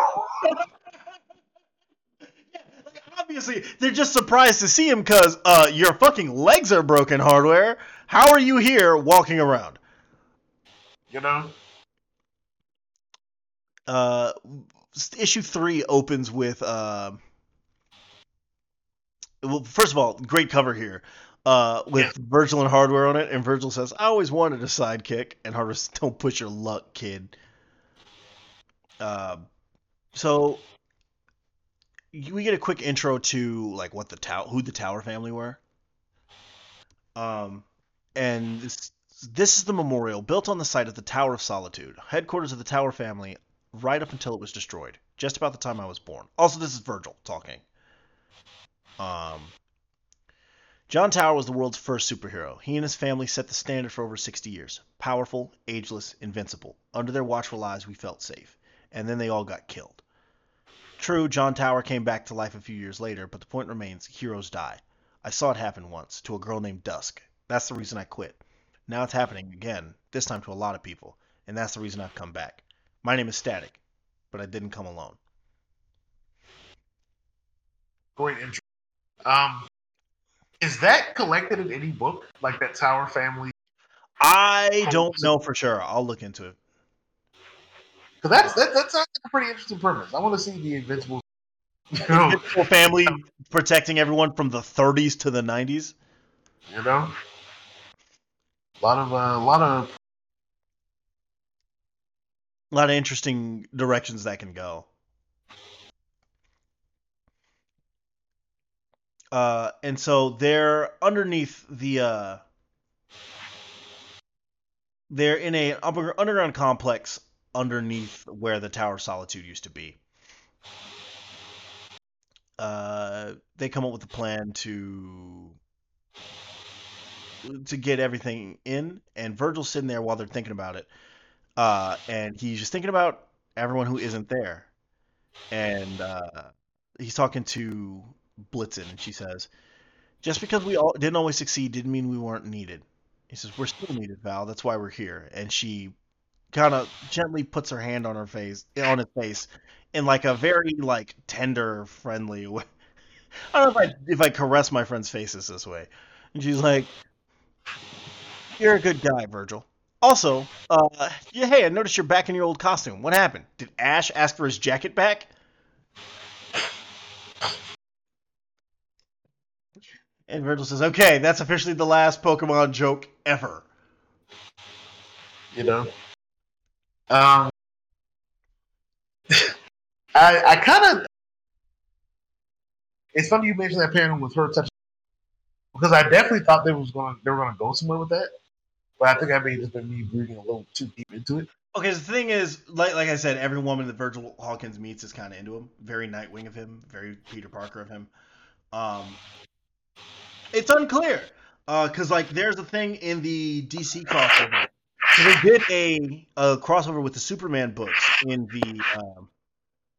the mid '90s called Worlds Collide, and in that book, Rocket kisses Static on the mouth, and then they never talk about it again. Okay. Like she's like, "Hey, come here." Well, that happened. Yep. And so Hardware gives them he gives them all these things that will protect them from getting their powers taken away. and he explains like the tech that gave Bang Babies their powers. I won't get too into it because it's all like It's all exposition. yeah, it's all exposition and comic books trying to explain their science. Which we never need. Right. And so the basically don't let those motherfuckers hit you. These things are going to protect you if they do.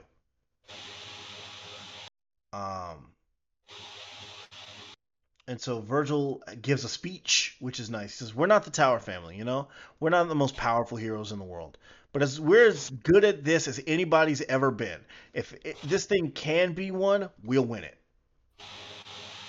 And then he gets interrupted by his mom calling. Which is the funniest thing. Funniest goddamn thing.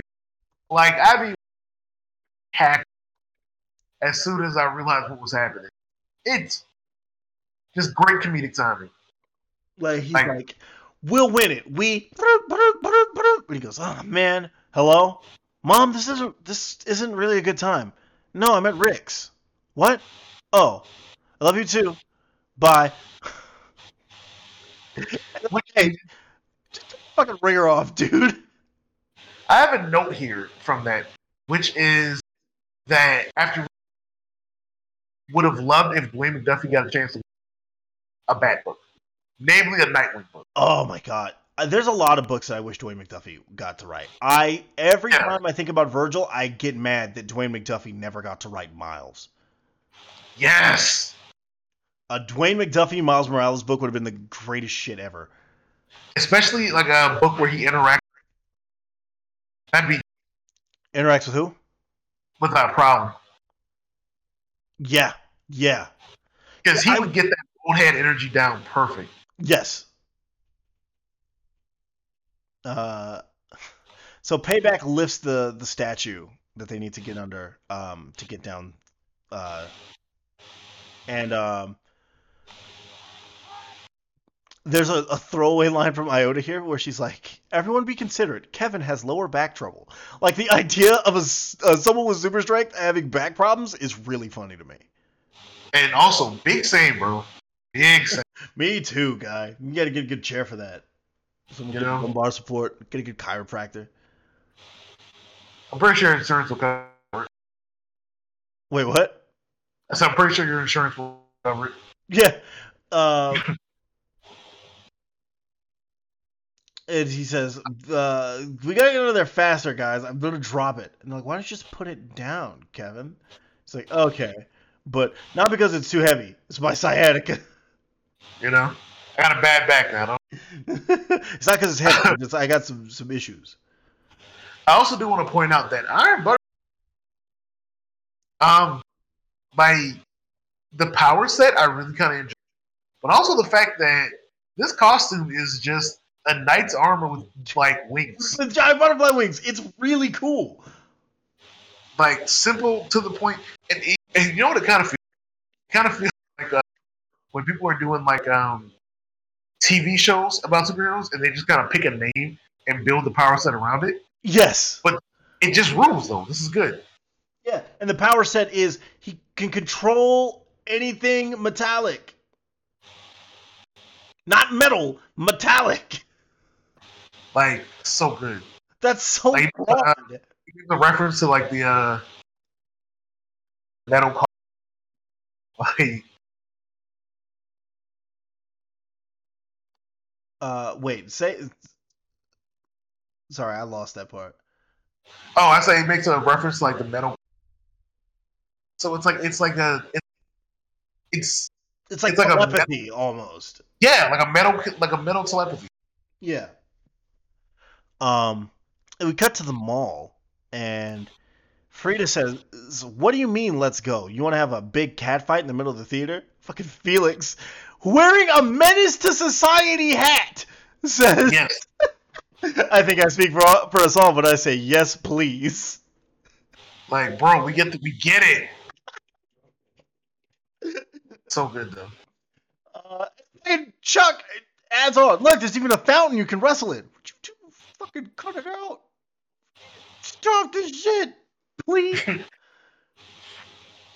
And Madison says, this is the first chance we've had to talk without Virgil around, so let's talk. And says, we'll get your tickets. You guys catch up with us later. And it's Daisy. And Felix Felix might as well be sucking his teeth. God damn it, Daisy. Oh, you gotta step in. Ruin my good time. You know? And, so Frida says, so boyfriend trouble? She says, meddling best friend trouble. At least Virgil thinks you're his best friend. He's like, I am. And she like kind of whispers it, like to herself, because like it's a real big speech bubble with real small text. She says, "I am." She says, "Huh? My best friend doesn't meddle in my love life, not even when asked. I don't get you, Frida. You introduced me to Virgil. Now you're putting moves on him. No, I'm not. But even if I were, all's fair in love and war." It's like wondering how fair you'd think it was if I was after your boyfriend. Which, once again, absolute killer. Like, beautiful artwork. Yes.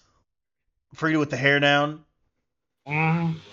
And in that last panel when she says that, like, I wonder how you just, like, the pissed off face. Yes. Like, she's mad, but also she's like, fuck, she's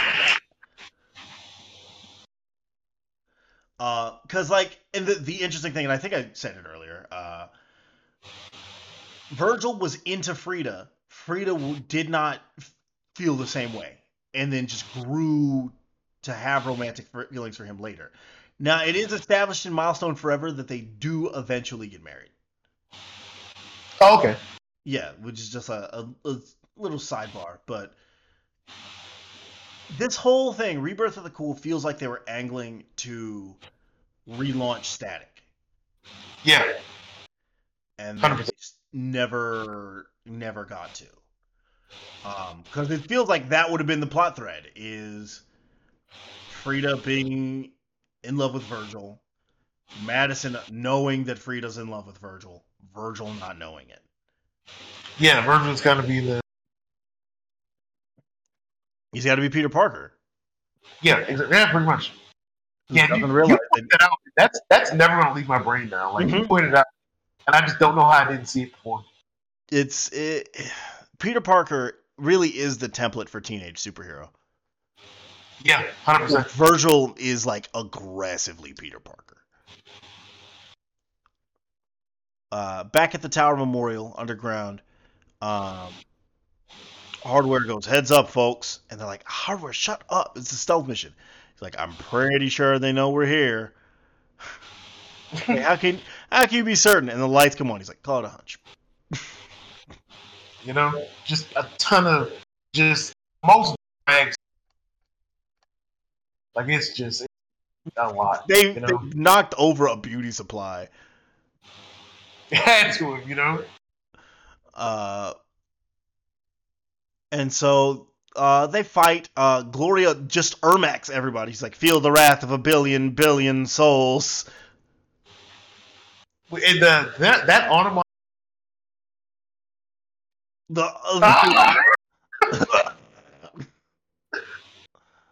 God. And fucking Iota Iota grabs a little bat out of her pouch, and the guy's like, "What are you going to do with that?" And she's like, "Oh, this little thing? I was thinking I'd knock you out," and then expands it to full size. It just like, which is another great onomatopoeia, because we'll just go fuck. What's that charming expression you penile short-change gentlemen use? Ah, yes, I'm a grower, not a shower. Like, and my note was not expecting. Not expecting dick jokes here. But they're very welcome. Yep. Blitzen has grabbed a bunch of their staffs, and she's like, "Speaking of phallic symbols, anyone want one of these swizzle sticks?" And just more fighting, more violence.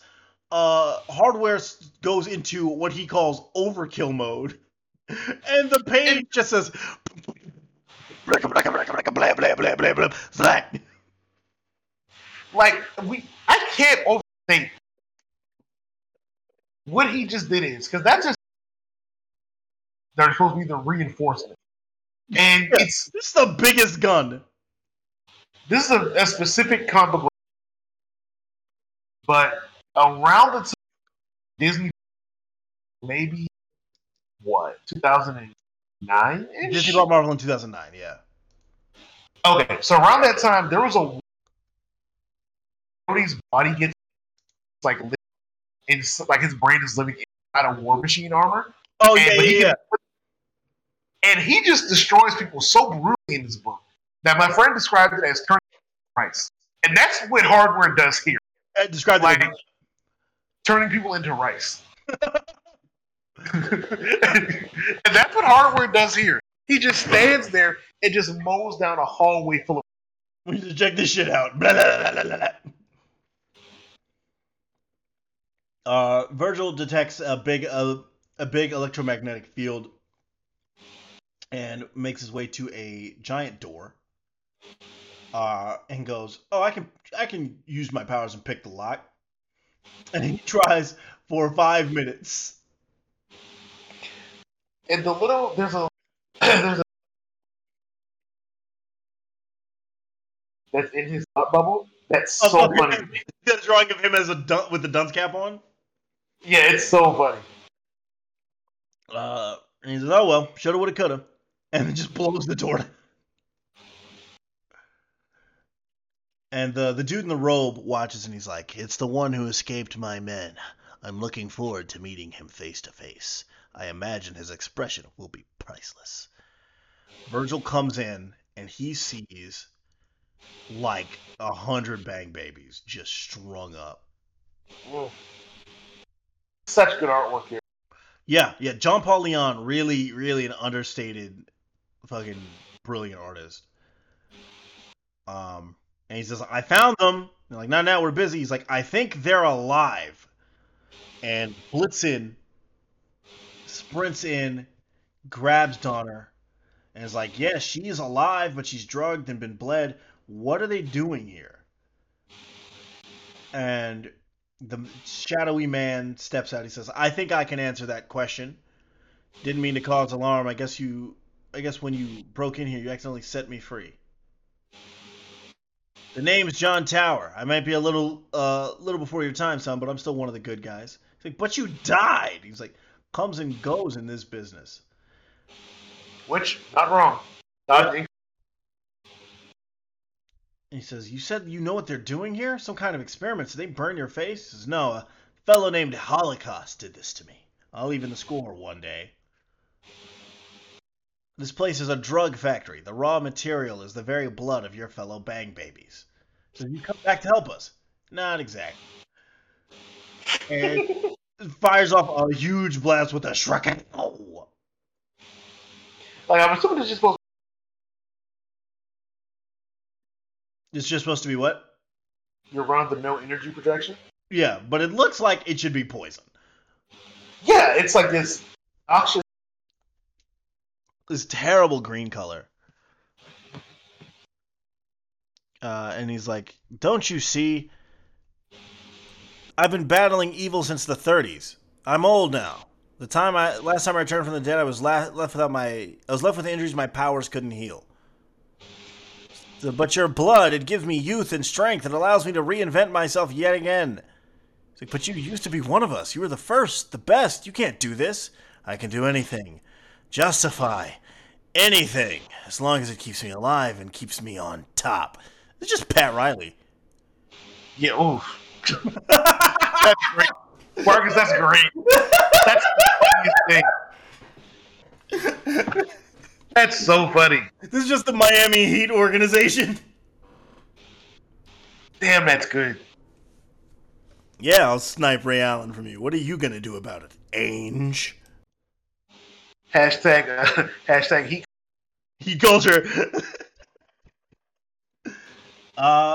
So then John Tower starts fucking choking Static. Like, Double-handed. Not like it like to explain like a way of villain. Like this man is strangling. He is Static, Homer Simpson in him. Yes. Like it is Like, it's standing exactly over Homer him. Simpson. Like stand over him and everything. Just choking the shit out of him. And then Hardware pops in. He says, "Let him go, Tower, or are you afraid to go up against somebody your own size?" Not particularly. And with a wave of his hand, cuts Hardware in half. And so now it's just a Static choke. Tower is standing there, and he's standing in between the two halves of Hardware. It's so gross. It's out of control. And then the cover for the next book is literally just that, like Yeah, it's just more of that Tower choking the shit out of Static. so good, man. And so he says, "So much for the cavalry." And Virgil's like, "You killed Hardware." "Yes, Static, I did."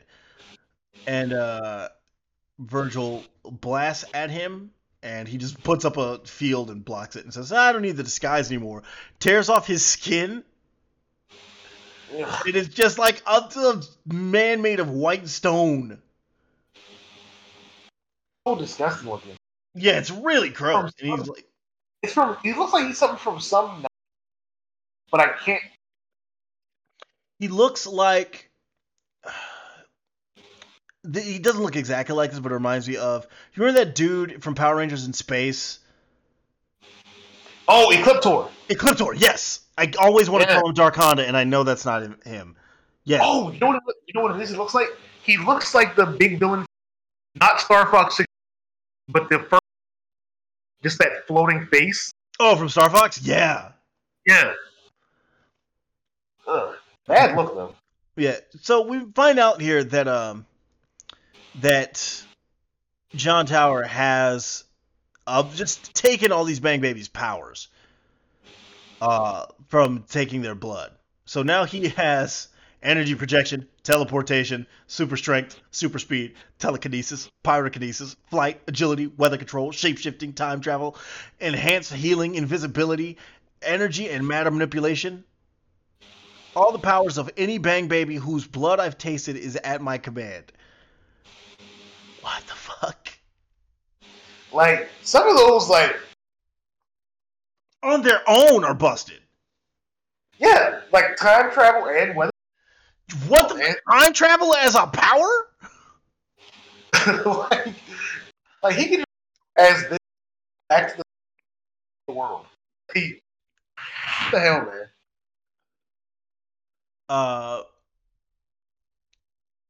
And so we get an off screen, or from up above, the character Wise Son says, "Overconfidence." Says, "You son of a bitch, sucking us dry, holding us against our will. It ain't right. What do you think? Some of the guys in here ain't even Bang Babies. You don't even need them." And he has managed to pry himself loose of the machine, dives down to attack Tower, and immediately gets goozled. Yeah, immediately. And then thrown back into the machine. Like all the good that was, man. Like, just snuff out the hot tag. He says, "No." Like, did you miss the part where he said he has telekinesis? And then possibly the most Boy Towers just start drinking like a tube of Bang Baby blood. Like, not even pouring it in anything, not injecting it. He just pulls the pipe out of the wall. Like it's a garden hose on a hot day in 1951.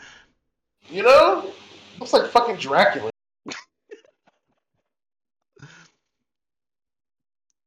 And so Virgil tries to find his way out, runs into all those dudes from before, and they're like, "Our staffs are insulated now." And And he's like, well, this sucks. These guys are like, I haven't had a hit in over a day because of you. And Virgil's like, come on up here. I'll hit you right now. And they're like, brave talk. You're outnumbered and surrounded. If you got another card up your sleeve, it better be an ace. And fucking Hardware bussy. Like just He says, sorry I'm late. I was waiting for a good entrance line. She's like, didn't you just fucking die? Oh, yeah. That was a robot, though. Also, this is a robot. he goes, Remember my legs are broken? which hindsight. Also, it's like you could have got me to. You could have told us at any point that was a robot. In hindsight, well, you know, it's man. We're not. I didn't get any of that. Sorry, you've been cutting out a lot. Yeah, I don't know what's happening here. I I apologize in advance. will put a thing in I there. don't know, you know. Yeah. But yeah, like in hindsight, him getting cut in half with probably should have been a sign that maybe that was a robot, but Yeah. Like, we're not thinking about that. they don't want you to think about it until now. Like, yeah, this guy's legs were broken. This guy's legs were broken. He didn't suddenly get better. He says, unfortunately, I'm down to my last working model, so I'm gonna need a little help here. And fucking Iota, like, I thought she threw the ball at first. It didn't occur to me that she actually just rolls it. She rolls the bowling ball that goes up a ramp and hits a dude in the back of the head. Yeah, like beautifully done. Like she's seeing pop up here and there because she's a fun character, man. Yeah, she puts her and stuff. And so Static's like, hey, we got to get John Tower's on his way. We got to get out of here. And they're like, John Tower? Isn't he dead? Yeah, that's what we thought. That simply cannot be true. John Tower has been a great hero for generations. He's the greatest of us all. Yeah, well, he ain't nothing but a power junkie now. Yeah, we should leave. So Power, great band name. Yes. They start talking about escaping, and Virgil, they point out that Blitzen got captured. And like, look, we'll come back and get her later. And Virgil is again thinking about Dusk. And he just says, no. Last time I didn't go back for somebody, they died. So I gotta go. And Iron Butterfly says, hey, that's dumb. Don't do that. And Hardware says, yeah, she's right. Stay here. If we stay here and fight, you're fucked. Or if you stay here and fight, we are all fucked. Because we need you. So I guess we'll stay. I guess I'm staying. And just everybody... Iron Butterfly goes, hardly a sacrifice, as I sense your real body doesn't reside within this shell. He says, I didn't claim to be noble. Great line. Great line. I fucking love Hardware. Hardware rules, man. Because he's just constantly like, hey, look, yeah, let's do this. It's the smart thing to do. And they're like, that. But Hardware, what would a hero do? He's like, I don't know. When did I say it was that? He said, fuck that got to do with me. You want to know what a hero do? Ask a fucking... Go ask Icon. You want a friend? Go get a dog. Which I think it's a bold... I think it works out also to not have Icon show up in this book. Yeah, was I think a really bold move because I fully kept expecting him the plot device. Yeah, like they show up and fix it. Yeah, exactly. Yeah. But everyone decides to stay back and fight, and Virgil says, I'll take care of Tower. I'll try and reason with him. And Hardware's like, you got a lot of guts, kid. He says, yep, I don't even know the meaning of the word fear, which does not bode well for those fast approaching SATs.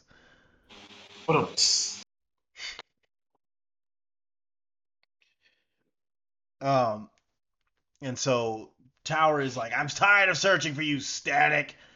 And Static tries to appeal to him, and he says, he says, yeah, I want to talk, as in appeal to your better nature. He says, interesting. You do remember that I want to drink your blood? Which is a fucking incredible line. You know? Interesting. Remember how I want to kill you? And harvest your blood? Which, I mean, I get the idea that he's... But, if I've already got all these powers, I'm not worried about nobody's fucking... I'm not worried at all about this fucking electromagnetism shit. I can travel through time. Fuck I do that for? Just, fancy... And he's like, Virgil's like, look, it doesn't make any sense that you're killing all of us now. Remember how you used to be a hero?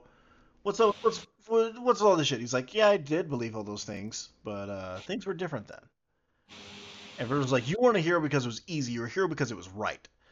This is the thrust of Virgil Hawkins as a character. This is the culmination of him as a character. He says, your values aren't what you say when it doesn't cost you anything. Your values are what you do when push comes to shove. I know it's still in you. Be what you say you are. He's like, I was a good guy because being good suited my ends, and it doesn't anymore. You keep living up to your word all the time, guys like me will kill you. And so Virgil then gets the drop on him. He says, only if guys like us let you. Us. Oh, didn't I mention before I came in here, I drained the big power generator that supplied power to the torture chamber in the next room? I'm betting by now most of your former prisoners are back on their feet again. Guys, the criminal mastermind will see you now. It opens the door, and all the warriors, everybody busts through. Because it's everybody, and then from the other side, it's and dead in the middle is the white-skinned man that screaming. Wait, hold on. It's fucking Nightwing right here. What the fuck? Holy shit.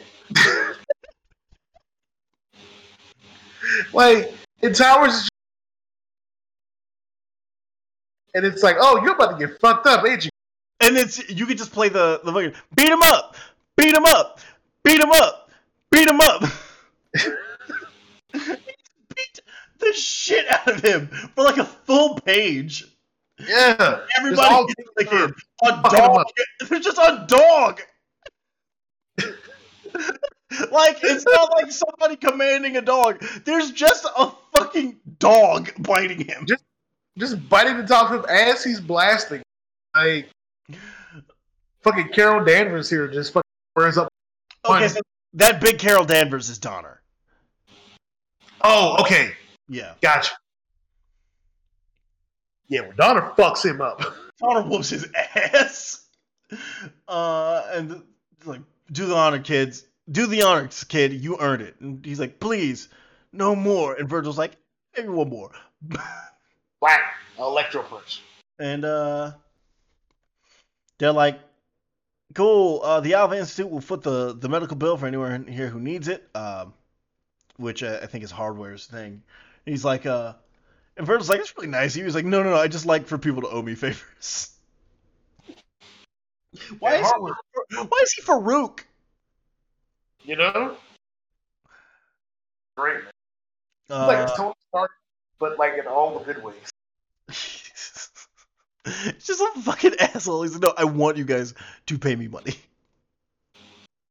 I want you guys to owe me favors so I can cash them in later when I don't want to do shit. Thanks. You know? And so it's really an all's well that ends well ending, and everybody just kind of takes off. Gloria starts to do her thing, and they're like, we should all go, because she starts to Ermac out. And so I wanted to ask you about that because it's unclear. My interpretation was that holding in. She's going to absorb all of the. I read it as she's going to try and absorb all of the villains who are here, and they're like, Yeah. we should go. Okay. Like that's. Yeah. It's fine, kind of fucked. Yeah. So we get to come back to Virgil's house, and Virgil's on the phone with Frida, and he says, "Hello, Frida," and she's, "I fucking hate when you do that." Yeah, I know. That's why I do it. He's like, "Look, sorry you couldn't get through. I forgot to turn my phone back on after the fight. We got everybody back. She tells him that she's proud of him, and he just kind of sits there. She's like, he's like, I was just thinking. I have to admit, as ugly as the circumstances were, it felt really good to be doing it again.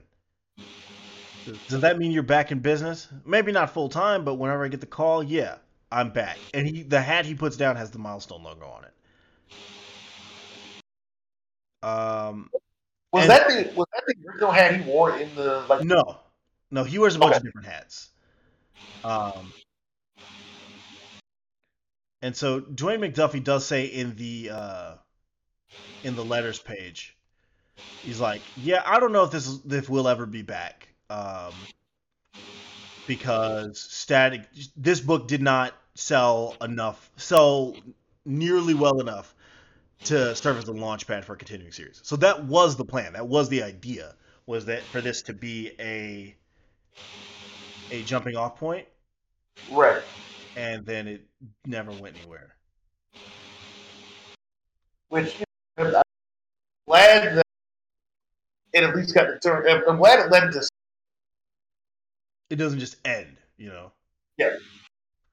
I will say, Virgil's next appearance, because this is 2001. Virgil's next appearance is in 2002, in a comic, and he appears in it is a 9/11 comic, like a 9/11 tribute comic, which I will say this one is a lot better than the one Marvel did. Yeah, that's fucking Dr. Doom and Magneto crying. So well. The Juggernaut crying. Somebody, it may have been you actually, but somebody pointed out that Magneto was always trying to nuke humanity. Like 5 years earlier, the Juggernaut himself. Oh, the Juggernaut blows down. He runs through the World Trade Center and knocks it over. Like, come on. Or that Magneto, I think within a year of that, tries to drop an asteroid on Earth again. Like,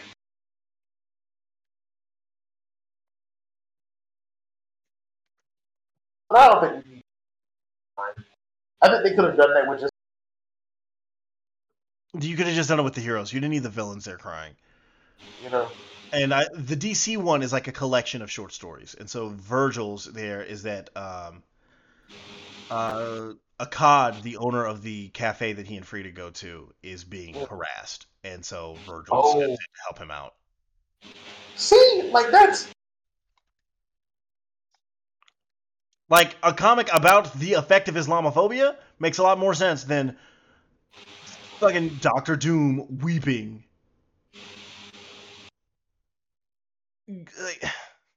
It's so ham-fisted, but that's for another day. Yeah. Virgil's next appearance after that is that Brave and the Bold story with Black Lightning. That's like his formal introduction into the DC universe.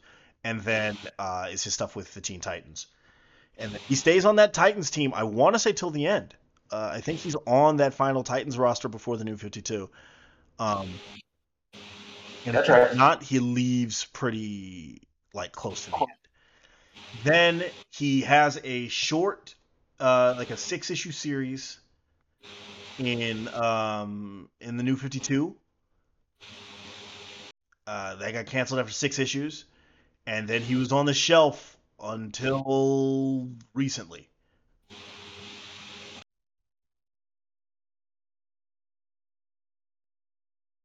Like such a popular character.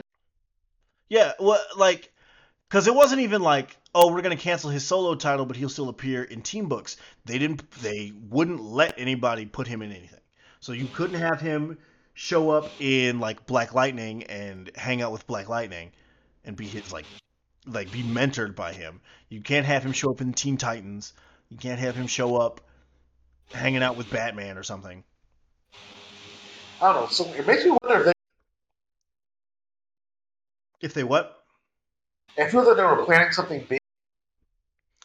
Maybe. I mean, the problem is that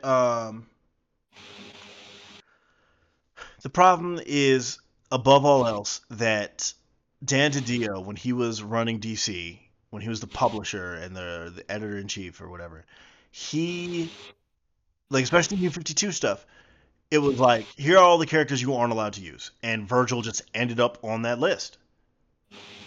He fucking stinks. Yeah. Like, also, I did for forever, and I will still say it. Okay, fuck his name pronunciation. Sucks. With who? Like I said, I've always been saying his name is Dan. Oh, Dan DiDio, yeah. Yeah, so I'm gonna just keep saying it wrong. Yeah, fuck that guy. He sucks. He was terrible. He kept trying to kill Nightwing. He finally succeeded at getting Barbara unoracled. After years of trying to get everybody to do it. And yeah, he is the reason that for a few years, Stephanie Brown and Cassandra Cain just didn't exist anymore. Wally West didn't exist anymore. Virgil Hawkins didn't exist anymore. Just a ton of characters just weren't around.